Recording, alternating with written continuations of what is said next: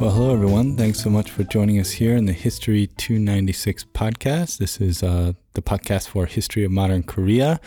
For today, I just want to use this episode to say hello, provide just a short introduction about the course and talk a little bit about how we're going to be using these podcasts in the course. And I'm going to look forward to seeing everyone in class starting on Monday. So in this class, firstly about the podcast, right? I'll explain a little bit more when we meet, but the class is going to work roughly in weekly modules. We'll talk more about that when we meet on Monday. And what I'm going to try to do is around this time, the end of the week before, maybe Thursday, Friday at the latest, upload a 10 to 20 minute podcast that tries to introduce the theme of the week, some of the key topics and questions, kind of get the ball rolling for our discussions and readings and so forth that week. And then have you guys respond or provide some questions or comments on the podcast or maybe some of the readings. And that really sets us up nicely to kind of launch into things when we begin each week on Monday. Right. And for today, week one, we're going to be trying to spend some time in the first week just thinking about the words that define the course, right? The course is called History of Modern Korea. And we're going to be trying to think a little bit about what we mean by history, what we mean by modern, and what we mean by Korea. So I'm going to spend some time talking about that on Monday and perhaps even into Wednesday of next week. So I don't want to take too much time right here. This is just a brief introduction, but if you're able to listen to this, hopefully before you come to class on Monday, maybe just reflect a little bit or think a little bit about that. Because these are all words that I think we're very familiar with individually: history, modern, Korea. But what do we mean by them? And these are words that, again, have perhaps some, seem kind of obvious what they mean. But when we start asking, well, what do we mean by history? How do we study history?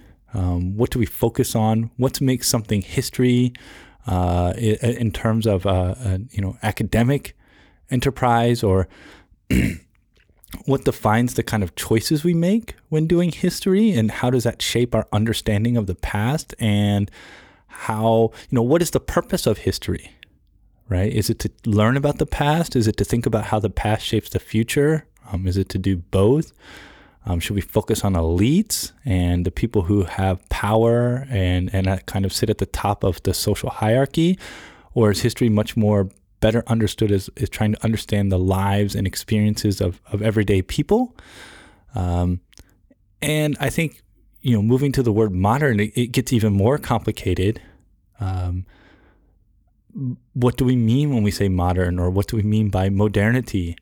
And how is the modern era different from eras before, and what distinguishes it? And, doesn't everybody think they're living in modern times? Like if you were born in 1,100, 1,000 years ago, if you were born in 2021? If you were born in 1021, 1,000 years ago, maybe you would think, I'm living in real modern times, not like those people in 800, right? So why is our modern different than other people's moderns? There's good answers maybe to that, but that's something else to think about. And Korea. Here we are in Japan.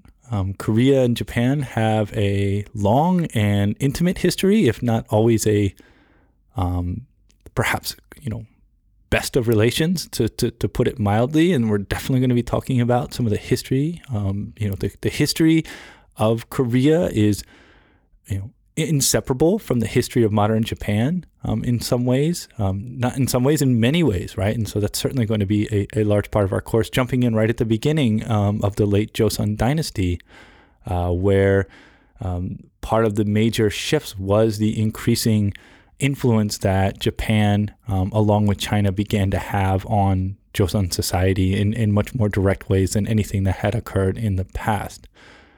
So obviously Korea is a known quantity. It's a neighboring country of Japan. But thinking a little bit more deeply, what do we mean? What does it mean? What do we mean by Korea?